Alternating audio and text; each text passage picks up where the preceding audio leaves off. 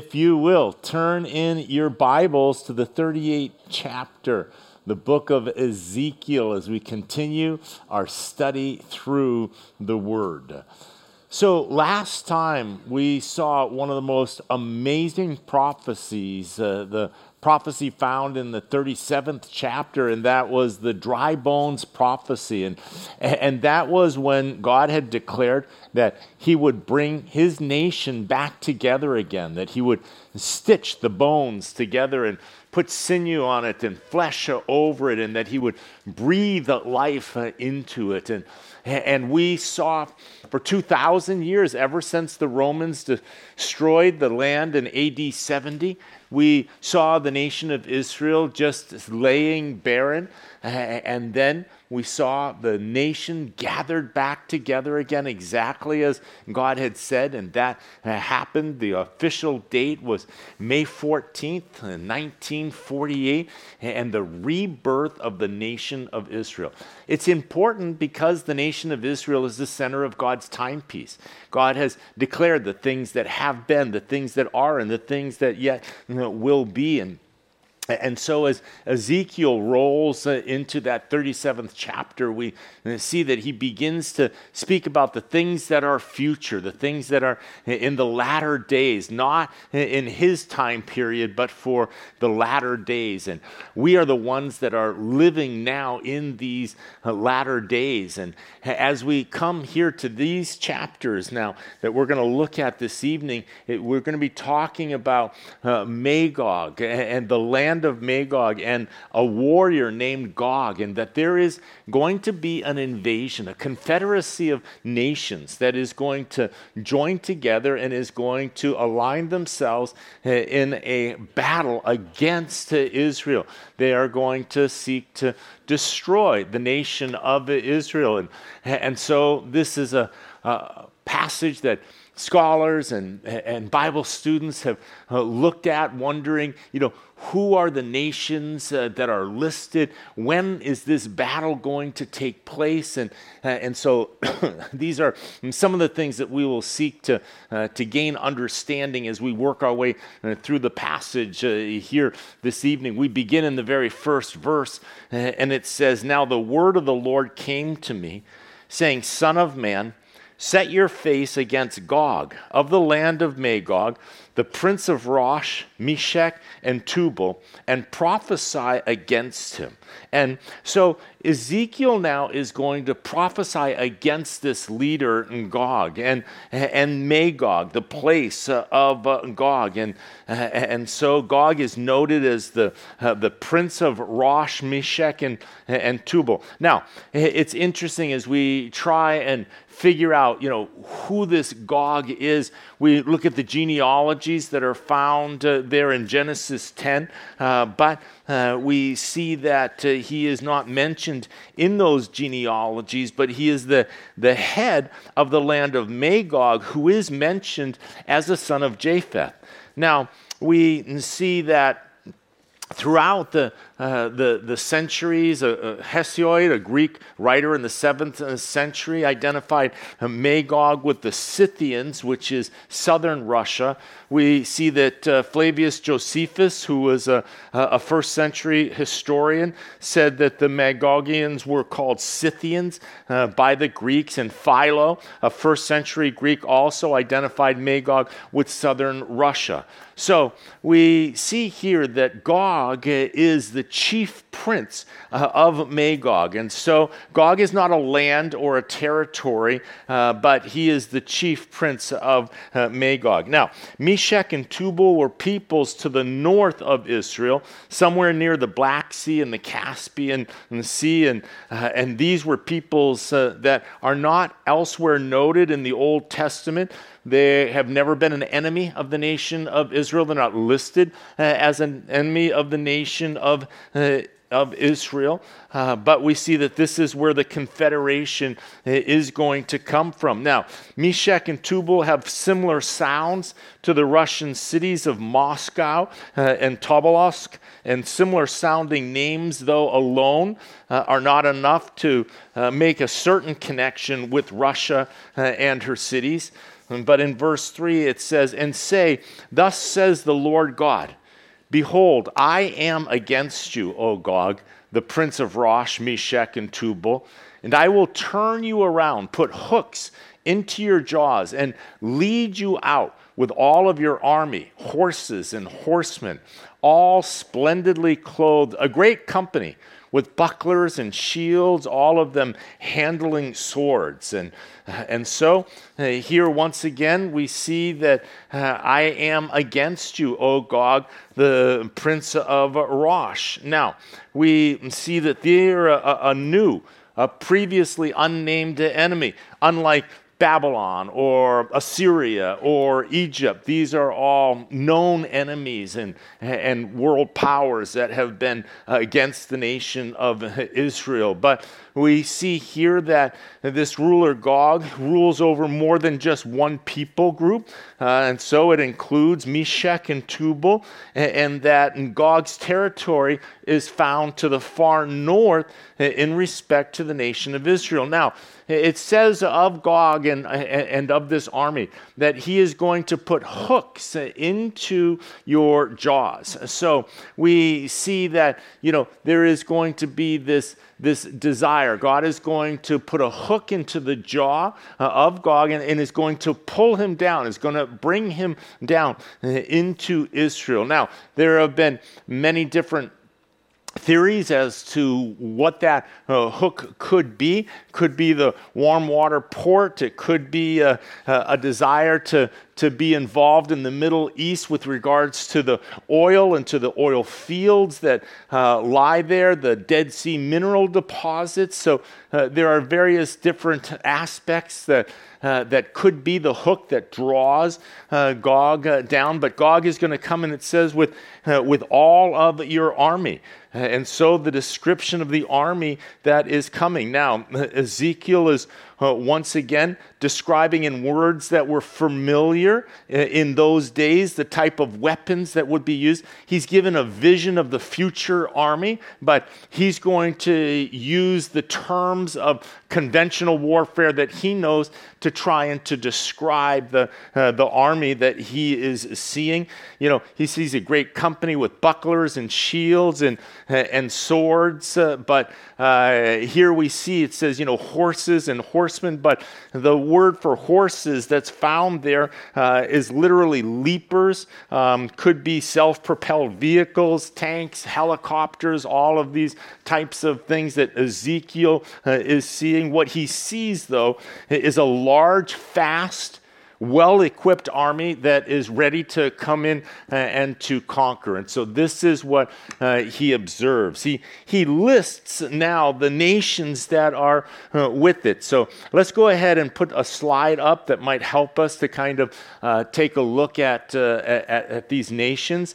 And so it says Persia and Ethiopia and Libya are with them, all of them with shield and helmet. Gomer and all its troops, the house of Togarmah from the far north and all its troops, many people are with you. So we see here that Persia now, it begins with. Persia is modern Iran. So you see that Iran is far to the east now of Israel. We see that Russia is where Meshech is, and so Gog and Magog are considered to be Russia and southern Russia there. We see that Ethiopia, Cush is the ancient name of Ethiopia. Libya, and Put is Libya, and so Put. Gomer, now some believe this is a tribe that's in the region of the Black Sea, north of the Black Sea, and others believe that there's a possibility that could even be a reference to Germany. The house of Togarmah represents Armenia and the Turkish tribes. And so we see here that the nations are coming from every single different direction. We see that they are coming from north, south, east, and west, this confederation that is going to converge upon the nation of Israel. Now, what is interesting is the nations that are aligned here together are predominantly Muslim nations. And this would indicate that there is the possibility that this becomes some type of a jihad where everybody now is going to come and attack at the same time against the nation of Israel. The interesting thing here, though, is when you look at all of those nations, Egypt is not mentioned. And so if we can have that slide back up for a second, notice the proximity of Egypt, where Egypt is directly to the west of the nation of Israel, but they are not listed while the other nations here are listed. Now, what is interesting is you will remember how Egypt made a peace accord with the nation of Israel. Now, I want you to remember that the Muslim nations were very upset with Egypt for making a peace accord with Israel, because when Egypt made a peace accord with Israel, they were recognizing them as a state. Now, the Muslims refused to recognize the nation of Israel as a state and refused to acknowledge their right to exist. The Muslim nations are seeking to destroy the nation of Israel, wipe it off of the face of the map. And so here we see this collection of Muslim nations here that are led now by Gog and Magog from predominantly from the south of Russia. He says now in verse 7, prepare yourself and be ready, you and all your companies that are gathered about you, and be a guard for them. After many days you will be visited. In the latter years you will come into the land of those brought back from the sword and gathered from many people on the mountains of Israel, which had long been desolate. And they were brought out of the nations, and now all of them dwell safely. So we see here that the nation of Israel is going to be at peace. Notice that it says here that in the last days. And so when Ezekiel is prophesying this, he is not prophesying for any time that he is going to see. This is projected to be in the last days. He says, in the land which had long been desolate. And so, of course, we see that the nation was brought back, but then destroyed again in AD 70, and so the land now had laid waste for almost 2,000 years. And then God brings them back into the land, and it says, and now all of them dwell safely. So it is interesting that the nation of Israel is surrounded by their enemies.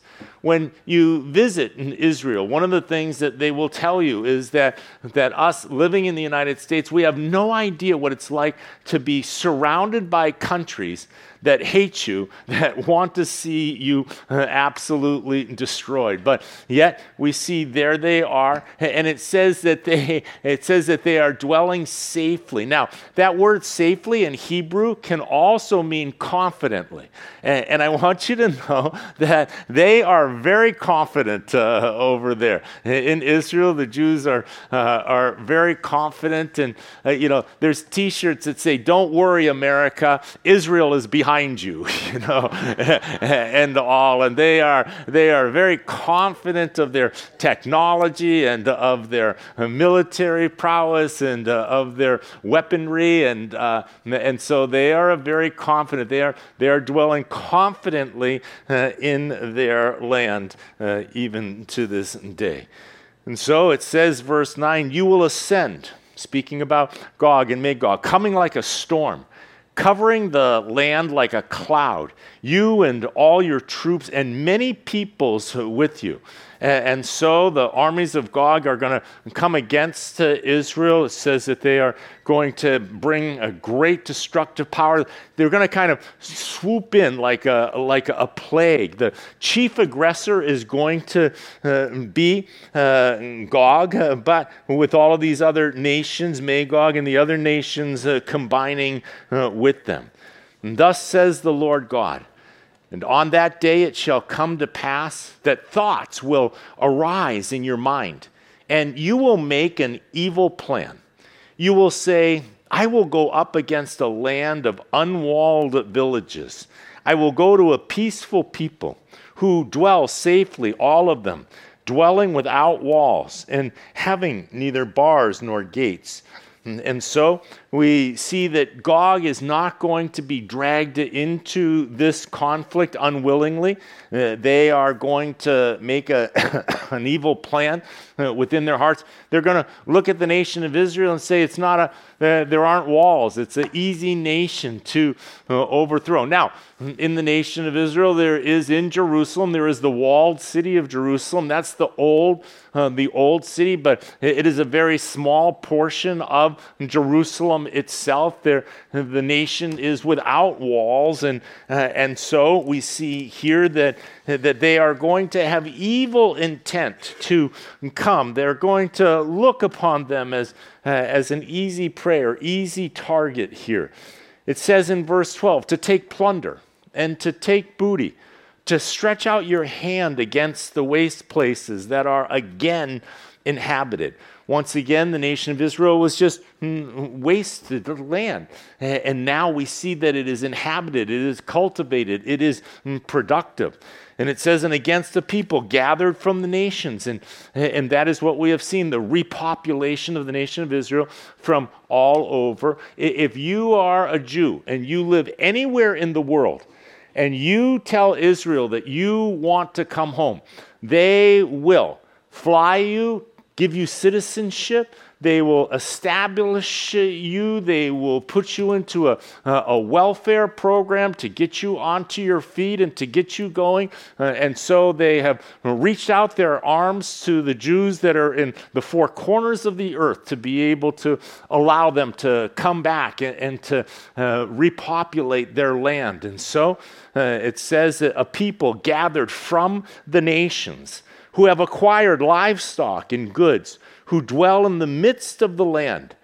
Sheba, Dedan, the merchants of Tarshish, and all their young lions will say to you, have you come to plunder? Have you gathered your army to take booty, to carry away silver and gold, to take away livestock and goods, to take great plunder? And so here we see that the nations are going to come in to plunder and to take booty. And it says that they are coming against the waste places that are now inhabited with the livestock and all who dwell. And notice it says in the midst of the land, or in the middle of the land, in the middle of the land. There is a rabbinic teaching that says that as the navel is set in the center of the human body, so is the land of Israel the navel of the world, situated in the center of the world, and Jerusalem is the center of the land of Israel, and the sanctuary is the center of Jerusalem, and the holy place is the center of the sanctuary, and the ark in the center of the holy place, and the foundation stone before the holy place, because from it the world was founded. And so we see to the Jews, we see that there are these concentric circles that come all the way to the one place on the face of the earth. I want you to just imagine this for a minute. You look at the whole world. We have the spectacular photographs of the earth once we finally launched out into space and could look back at planet Earth. And we see these unbelievable pictures of planet Earth. But on planet Earth, there was one place of the whole earth that God put his finger. And he said, this will be my land. And this will be where my people will dwell. And then within that land, there was one place that he put his finger. And he said, this is where my temple is going to be. And it is there in the Holy of Holies that my Shekinah glory will dwell with mankind. No place else on the face of the earth, but there, in the Holy of Holies, between the wings of the cherubim over the mercy seat, is where the presence of God was said to have been. And so God in creating the world and the earth, picked that one singular place where he was going to manifest himself there to God's people and to the court of the Gentiles. Now, the temple was there. You had your men's court and the women's court, but the Gentiles weren't allowed to go in. There was a court that wrapped around the outside, and this is where the Gentiles could come, and that is as close as the Gentiles could come to the presence of the living God here upon this earth. But they are going to be now, it says, in the midst of the land. They are going to occupy Jerusalem. And so they are going to come up against Jerusalem. And it says Sheba and Dedan. Now, who's Sheba and Dedan? Well, that's Saudi Arabia. And so we see that Saudi Arabia, it says Sheba and Dedan and Tarshish and the merchants of Tarshish are all going to be opposing this invasion of Israel. So it is interesting that Saudi Arabia would be sticking up for the nation of Israel, but it may very well be that they are feeling threatened by this invasion, believing possibly that they are going to be next once again because of the vast oil fields in Saudi Arabia and the wealth that is there, this great coalition of army. And so it says that Sheba and Dedan, and also it says now the merchants of Tarshish also. Now, there's a difference of opinion amongst Bible commentators as to the identity of Tarshish. Some say that it's Spain, but others say that it's England. And so, if it is England, it says, the merchants of Tarshish and all their young lions. Now, the United States kind of being a colony, an English colony that broke off. Many believe that this is a reference to the United States here, that we are the young lions, and that there is now this question that's being asked: have you come to take plunder? Have you gathered your army to take booty? And so we see here that this sounds very much like the possibility that this is the objection. This sounds like, and it's an appeal to the United Nations to sanction these nations that are now coming against the nation of Israel as they are kind of filing papers with the Security Council asking them to condemn these nations for their aggression. So we see as they are coming down that there is this opposition. Verse 14, therefore, Son of Man, prophesy and say to Gog, thus says the Lord God, on that day when my people, Israel, dwell safely, will you not know it? Then you will come from your place out of the far north, you and many peoples with you, all of them riding on horses, a great company and a mighty army. Now, once again, Moscow is just almost straight due north of Jerusalem. And so, again, the possibility that Gog and Magog are representative of a leader and also of the nation of Russia. Verse 16, you will come up against my people Israel like a cloud to cover the land. But it will be in the latter days that I will bring you against my land, so that the nations may know me, when I am hallowed in you, O Gog, before their eyes. Thus says the Lord God, are you he of whom I have spoken in former days by my servants and prophets of Israel, who prophesied for years in those days that I would bring you against them? And so, here we see that Ezekiel is emphasizing that this attack against Israel is going to happen in the last days. And it says that the nations may know me. When I am hallowed to you, the nations will know that I am God when I am sanctified before their eyes. And then there is the question, Are you he of whom I have spoken in former days by my servants, the prophets? And so this is a rhetorical question now that is being asked. The answer of yes means that this attack and God's action, it was all prophesied. It was previously given by the various different messengers in Israel. We see that Ezekiel is talking about it here. We see that Joel talks about it. We see that Zechariah also describes a great attack on Jerusalem during which the Lord is going to overthrow the enemy. And so we see that God is going to stand up and he is going to thwart this attack on the nation of Israel. Now, the big question, the two questions as you study through Ezekiel 38 and 39, first is the identity of the nations. That's always a great, question as to what the exact identity of these nations is. It is interesting when you look at when you look at Russia, that they are currently aligned with these Muslim nations, that these are the nations that are in a coalition to this day. We see also, though, that the question that everybody really wants to know is when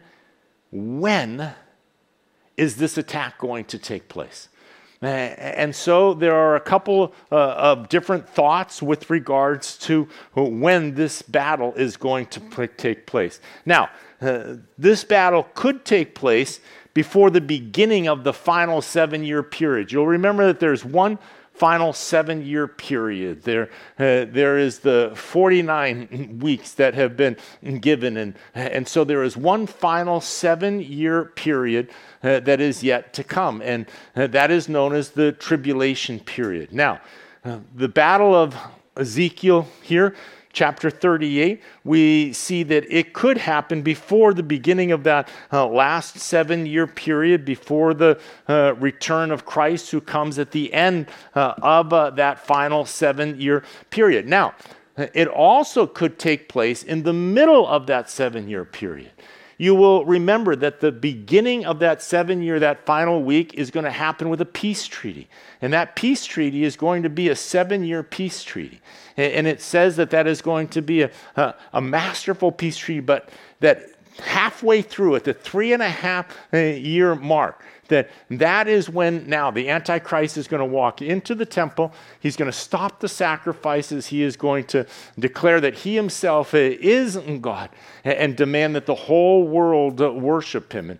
And so it could be that in the middle of the tribulation period is where this battle is going to take place. Now, it could also happen at the end of the 7-year period of that final week. And that is when the return of Jesus Christ takes place. And so that battle could be concluded by the return of Jesus Christ. We see that there is a connection between Revelation chapter 19 and Ezekiel chapter 39.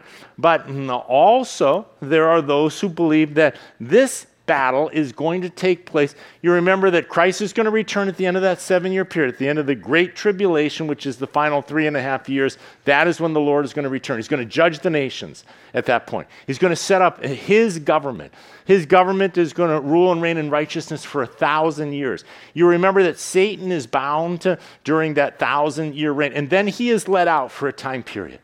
And it says that Satan now is going to lead one last rebellion against Christ and is going to lead the troops there towards Jerusalem. And so some believe that this Ezekiel 38 and 39 is talking about the final battle, the final rebellion of Satan that is at the end of the 1,000-year reign. But if you want to know the truth of when that battle is going to take place, you're going to have to ask Jesus because he's the only one at this point that knows exactly when this battle is going to take place. But we see when it does take place, here we are going to see what happens. Verse 18, and it will come to pass at the same time when God comes against the land of Israel, says the Lord God, that my fury will show in my face. So this is an anthropomorphism. This is now taking human characteristics and putting it onto God. But the picture is of a person that's very angry. Their face gets red. They start snorting. That's the face that you don't want to see on God. But this is the one now. He is going to stand up and he is going to fight on behalf of the nation. Now, throughout the scriptures, we see how God has stood up and battled for the nation of Israel. He says, "For in my jealousy and in the fire of my wrath I have spoken. Surely in that day there shall be a great earthquake in the land of Israel, so that the fish of the sea, the birds of the heavens, the beasts of the field, all creeping things that creep on the earth, and all men who are on the face of the earth shall shake at my presence. And the mountains shall be thrown down, and the steep places shall fall, and every wall shall fall to the ground." So there is going to be an absolute, unbelievable earthquake that is going to take place. It is going to humble man. It is going to ultimately bring glory to God. It says that every wall is going to fall to the ground. And so the whole of the ground being shaken, the walls falling to the ground. He says, "And I will call for a sword against Gog throughout all my mountains, says the Lord God. Every man's sword will be against his brother, and I will bring him to judgment with pestilence and bloodshed. I will rain down on him, on his troops, and on the many peoples who are with him, flooding rain, great hailstones, fire and brimstone." And so we see that along with this earthquake, there are going to be cataclysmic events that are going to transpire here. There is going to be such confusion and strife among the nations that they are all going to turn on one another. This loose coalition that comes into this battle, suddenly in the confusion, they are going to start battling with one another. He says, and he is going to rain down on them fire and brimstone and hailstones and flooding rain. And so here we see God's intervention. And we see the way in which God has interceded in the past before the nation of Israel.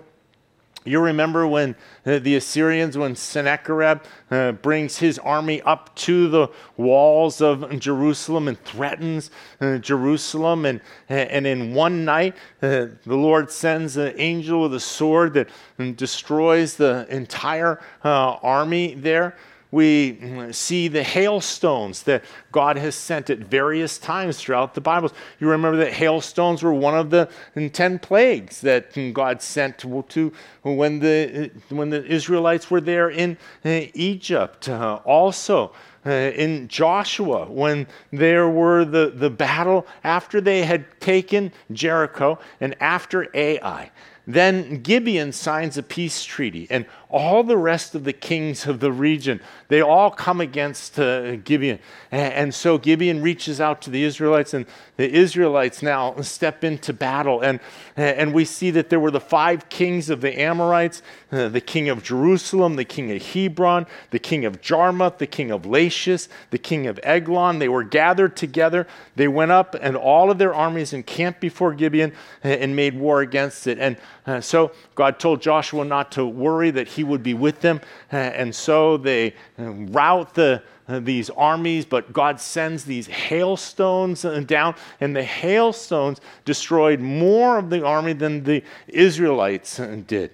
You remember how Pharaoh's army and what God did to it in the Red Sea, and completely destroys the entire army of the Red Sea. You see how God, Sodom and Gomorrah, how they were judged, and fire and brimstone was rained down upon them. We see the world was judged when God sent a flood. So we see God using these disasters and interceding here. And so we see that in this battle, God is going to once again intercede. It's interesting, he's saying that there is this fire, there's brimstone, there's these great hailstones that are coming. Now, scientists have said that if an asteroid were to hit the Earth, just a relatively small asteroid was to hit the Earth, that what would happen is that the impact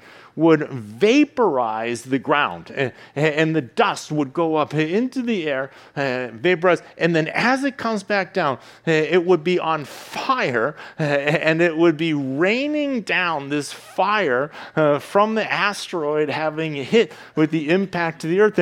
And you would think that they're reading right out of the Bible, of how it's going to rain down this fire and how it's going to rain down these hailstones. But regardless of how God does it, we know that there is going to be these cataclysmic events that are going to there's going to cause massive confusion. The armies are going to fight one another. Hailstones are going to come. A gigantic earthquake is going to take place. And it says in verse 23, "And thus I will magnify myself and sanctify myself, and I will be known in the eyes of many nations. And then they shall know that I am the Lord." And so the whole world is going to see the way that God is going to defend, that he is going to protect the nation of Israel from this confederation. It says in verse 1 of this 39th chapter now, it says, "And you, son of man, prophesy against Gog, and say, Thus says the Lord God, Behold, I am against you, O Gog, the prince of Rosh, Meshech, and Tubal, and I will turn you around and lead you on, bringing you up from the far north, and bring you against the mountains of Israel." Now, in Hebrew literature, it was common to tell a story and then go back and tell the story again with greater detail. And so here we see that in chapter 39 now is going to repeat now, but it is going to give some additional details. We see the first 8 verses is going to be a summary of the previous chapter. It says, "Then I will knock the bow out of your left hand and cause the arrows to fall out of your right hand." And so, once again, the word for arrow just simply means flying missiles. And so what exactly are these missiles or these arrows? We don't know. But verse 4, it says, "And you shall fall upon the mountains of Israel, you and all your troops and the peoples who are with you, and I will give you to birds of prey of every sort, to the beasts of the field to be devoured. And you shall fall on the open field, for I have spoken, says the Lord God." And so we see that they are going to be unsuccessful in their attack. They're going to perish on the hillsides there in Israel. In verse 6, "And I will send fire on Magog and on those who live in security in the coastlands. And then they shall know that I am the Lord." So we see that either as part of the battle or soon afterwards, there is going to be fire now that's going to break out in Magog. So though they came down to destroy Israel, we see that there is going to be destruction that is going to take place. Now, God is going to send fire against Gog's land, which is at Magog. It says, "And so I will make my holy name known in the midst of my people Israel, and I will not let them profane my holy name anymore. And then the nations shall know that I am the Lord, the Holy One in Israel, and surely it is coming, and it shall be done, says the Lord God. This is the day of which I have spoken." And so we see that it says that he is going to make his holy name known in the midst of my people Israel. And so we see that this defense of the nation of Israel is going to bring his people, listen, to a restored place of holiness there. He says that I'm not going to let them profane my name anymore. And so here we see that though the nation of Israel has been regathered back together, even to this day, we see that they are not regathered to their God. They are very much a secular nation, very much a secular culture that is over there. And so they are God's people, but they don't recognize, they are not conducting themselves, they're not exalting God. And so we see here that he has them in the land, he says, but they're profaning me by not knowing me, by not being in a relationship with me. And so we see that once this destruction takes place, that this is going to be a wake-up call to the nation of Israel, that he is the true and the living God. And their right relationship, a true relationship, is now going to be restored after this battle. And it says, and then the nations shall know that I am the Lord. And so God is going to reveal himself, listen, not only to Israel, but also to the entire world. Can you imagine the impact that this would have upon the world when now the very scriptures are brought out and the details are laid forth and the fulfillment of these prophecies are going to be on the newscasts, or they might not ever make the newscasts whatsoever, but the people will discover, they will learn, they will know that God is the one that has done this. And so it says that God is going to glorify himself through his defense of the nation of Israel. Israel is not going to be able to take credit for this. They are not going to be the ones that overthrow and thwart this incursion against them. It is going to be a supernatural defense by God, and everybody is going to recognize that. The world is going to recognize that. The nation of Israel is going to recognize that. It says, and then those, verse 9, who dwell in the cities of Israel will go out and set on fire and burn the weapons, both the shields and bucklers, the bows and arrows, the javelins and spears, and they will make fires with them for 7 years. And they will not take wood from the field, nor cut down any from the forest, because they will make fires with the weapons. They will plunder those who plundered them and pillage those who pillaged them, says the Lord God.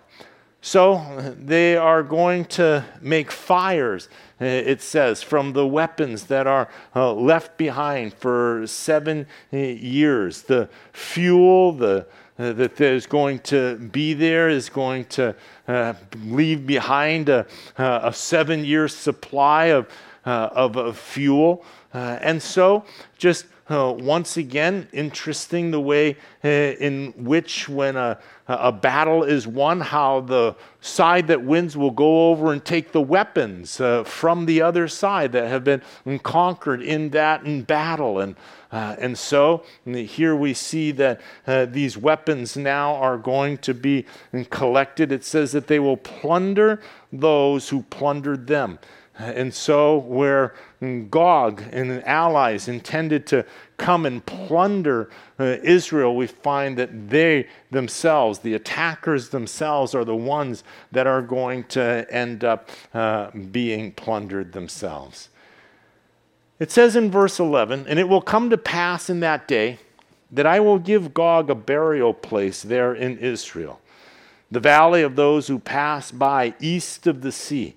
And it will obstruct travelers because they will bury Gog and all his multitude. And therefore they will call it the valley of Hamon-Gog. For 7 months the house of Israel will be burying them in order to cleanse the land. So we see the battle is going to take place, and all of these military people are going to end up dying. And the bodies now are going to need to have this mass grave. And so it's going to take them 7 months to be able to go. They're going to bury him over on the eastern side of the Jordan River. And it's going to take them 7 months now. It says that they're going to bury them in order to cleanse the land. They're not just going to let the bodies out there to rot. It says, and indeed all the people of the land will be burying, and they will gain renown for it on the day that I am glorified, says the Lord God. And they will set apart men regularly employed with the help of a search party to pass through the land and bury those bodies remaining on the ground in order to cleanse it. And at the end of 7 months, they will make a search. And so we see here that God is going to give Gog a burial place there. It's going to take 7 months, and they are going to then cleanse the land. Now, it's interesting here in verse 15. It says, the search party will pass through the land, and when anyone sees a man's bones, he will set up a marker by it till the buriers have buried it in the valley of Hamon Gog. The name of the city will also be Hamona, and thus they shall cleanse the land. So they're going to take it over to the other side, and they are going to bury them there. And we see here that when they come, they are going to set up markers. Now, they're not to touch the actual bones themselves. They're just to set up a marker, and then there's going to be these professionals that are going to come in, and they are going to handle the bones. Now, Zechariah, in his prophecy, speaks about how the enemies are going to fight against Israel, and that the Lord is going to smite them. And it says that their flesh is going to consume away while they stand on their feet. It says that their eyes will be consumed in their sockets, their tongue shall consume away in their mouth. And so this sounds like radiation. This sounds very much like what happens with a nuclear blast of some type. It is also interesting that when there is radiation on the ground, that this is exactly the protocols that you have in place, that there are markers that will go out and that they will search, and then they will just put flags when they find the things, and then they will have the radiation team, the hazmat, will come in to take and to collect it then and to remove it. And so these here are the protocols in place. So it sounds very much like there could be in this battle that takes place, that there could be some type of release of some of the weapons. We know that Iran is developing weapons, nuclear weapons today. Israel is very concerned about the continued research of the nuclear weapons of Iran, and Iran has said that that the first thing that they're going to do is to wipe Israel off the face of the map. And so Israel has a very vested interest in making sure that Iran does not get their hands on nuclear weapons. But it is interesting here that it is talking about these people that are going to die on the fields, and that there are going to be for 7 months the cleansing of the land, the taking, the marking of the bodies, the then having the handlers come, and so it says, and thus they shall cleanse the land. Now, we see that the Israelites are going to contribute nothing to this victory, but they are going to be the ones that are going to clean up the battlefield. And so their responsibility afterwards, God is going to give them the victory, but they do the mop up. And oftentimes we sing the battle belongs to the Lord. We talk about the way in which Satan is a defeated foe. The way that God is the one that defends you. God is the one that protects you. God is the one that fights for you. But notice this, that they still have to go up and clean up the field afterwards, that there is still a mop up, that we still have to suit up and show up, and we still have to step out onto the battlefield in our life. But I want you to know that the same God that watches over the nation of Israel is the same God that watches over you, that you are the apple of his eye. No weapon formed against you will prosper. that if God be for you, who can be against you? Who can stand against you? And as you watch God protect the nation of Israel, as you watch God protect his people, know of that protective hand that is upon you and in your life. And think of the fear that this confederation of nations and the saber rattling that would take place, and then the moving of the troops and the heading forth and all. And yet, in all of that, God knows the plan that he has. God knows that he is going to fight on their behalf. He knows that they're never going to prosper, that though they may come all the way into the land, that the very land that they are seeking to plunder is the very land that he's going to bury them on. And know that that is also true in your life, that God is the one that is protecting you. God is the one that is defending you. And who can stand against the right hand of God Almighty? When God is protecting you, you have nothing to worry about. Amen? Who can clutch you out of the hand of God? And so here we see that the whole world is going to see this take place. In verse 17, we see this triumphal festival. It says, "And as for you, son of man, thus says the Lord God, speak to every sort of bird and to every beast of the field.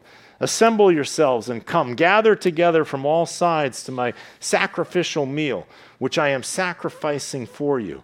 A great sacrificial meal on the mountains of Israel, that you may eat flesh and drink blood, and you shall eat the flesh of the mighty, and drink the blood of the princes of the earth, of rams and lambs, of goats and bulls, all of them fatlings of Bashan. And you shall eat fat till you are full, and drink blood till you are drunk, at my sacrificial meal which I am sacrificing for you. And you shall be filled at my table, with horses and riders, with mighty men, with all the men of war, says the Lord God."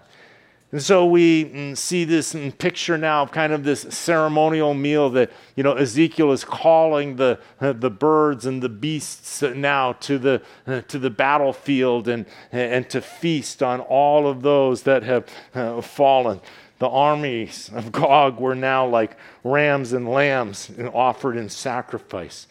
And so here also we see that, this may also be a reference that there's a tie-in of this to the Battle of Armageddon, which would place this battle at the end of the 7 years when Jesus Christ returns. Because we see in Revelation chapter 17, you're going to see that the birds are also invited to feast, at the feast that God prepares. And so in both of those battles, there is going to be the invitation to come and to feast upon the enemies of God. In verse 21, it says, "And I will set my glory among the nations, and all the nations shall see my judgment, which I have executed in my hand, which I have laid on them. And so the house of Israel shall know that I am the Lord their God from that day forward. And the Gentiles shall know that the house of Israel went into captivity for their iniquity, because they were unfaithful to me. And therefore I hid my face from them. And I gave them into the hand of their enemies, and they all fell by the sword. According to their uncleanness and according to their transgression, I have dealt with them and hidden my face from them." And so we see here that the restoration described now is focused on Israel. We see, though, that God's intention is to set his glory amongst all of the nations. And so the Gentiles through this are going to also know that Israel went into captivity because of their iniquity. And so they would know that God himself directed the consequences and the calamity that came upon Israel because of their sin and of their unfaithfulness. He says, that they have been hidden from my face. He says, and according to their transgressions, I have dealt with them and hidden my face from them. Paul writes in Romans that blindness in part has happened to Israel until the fullness of the Gentiles come in, but then all Israel is going to be saved. And so right now in Israel, national blindness, they're blind to Jesus Christ They are blind to the truths of God, but one day, that day will come when God will work again and their eyes are going to be opened. Therefore, verse 25, thus says the Lord God, now I will bring back the captives of Jacob and have mercy on the whole house of Israel. And I will be jealous for my holy name. And after they have borne their shame and all their unfaithfulness in which they were unfaithful to me, which when they dwelt safely in their own land, and when no one made them afraid. Now when I have brought them back from the peoples and gathered them out of their enemies' lands, and I am hallowed in them in the sight of many nations. And so here we see that Ezekiel is talking to the Jewish exiles in Babylon, and they now, after the fall of Jerusalem, they wondered if God was ever going to restore their nation ever again. And so these prophecies, these promises were precious to them, and we see that they were given a partial fulfillment when Zerubbabel and Ezra bring them back into the land. But the complete fulfillment of this and the complete restoration still awaits. It says, then, verse 28, they shall know that I am the Lord their God, who sent them into captivity among the nations, but also brought them back to their land and left none of them captive any longer. And I will not hide my face from them anymore, for I have poured out my spirit on the house of Israel, says the Lord God. And so we see that I have left none of them captive any longer. We see that God's restoration is not only total, but also it is permanent. And he promises never again to hide his face from his people. He says that I have poured out my spirit. And we see that, Joel's prophecy says that, it shall come to pass in the last days that I will pour out my spirit upon all flesh. Your sons and your daughters shall prophesy. Your young men shall see visions, and your old men will dream dreams. We have a partial fulfillment of that. That happened on the day of Pentecost when the Spirit was poured out upon the church. But we see that the eyes of Israel are still closed, and so the Spirit has not been poured out upon the whole earth. And so we see that right now, where we are, we're in between chapters 37 and 38 in history. We have seen Ezekiel dry bones. We have seen the nation regather from the four corners of the earth.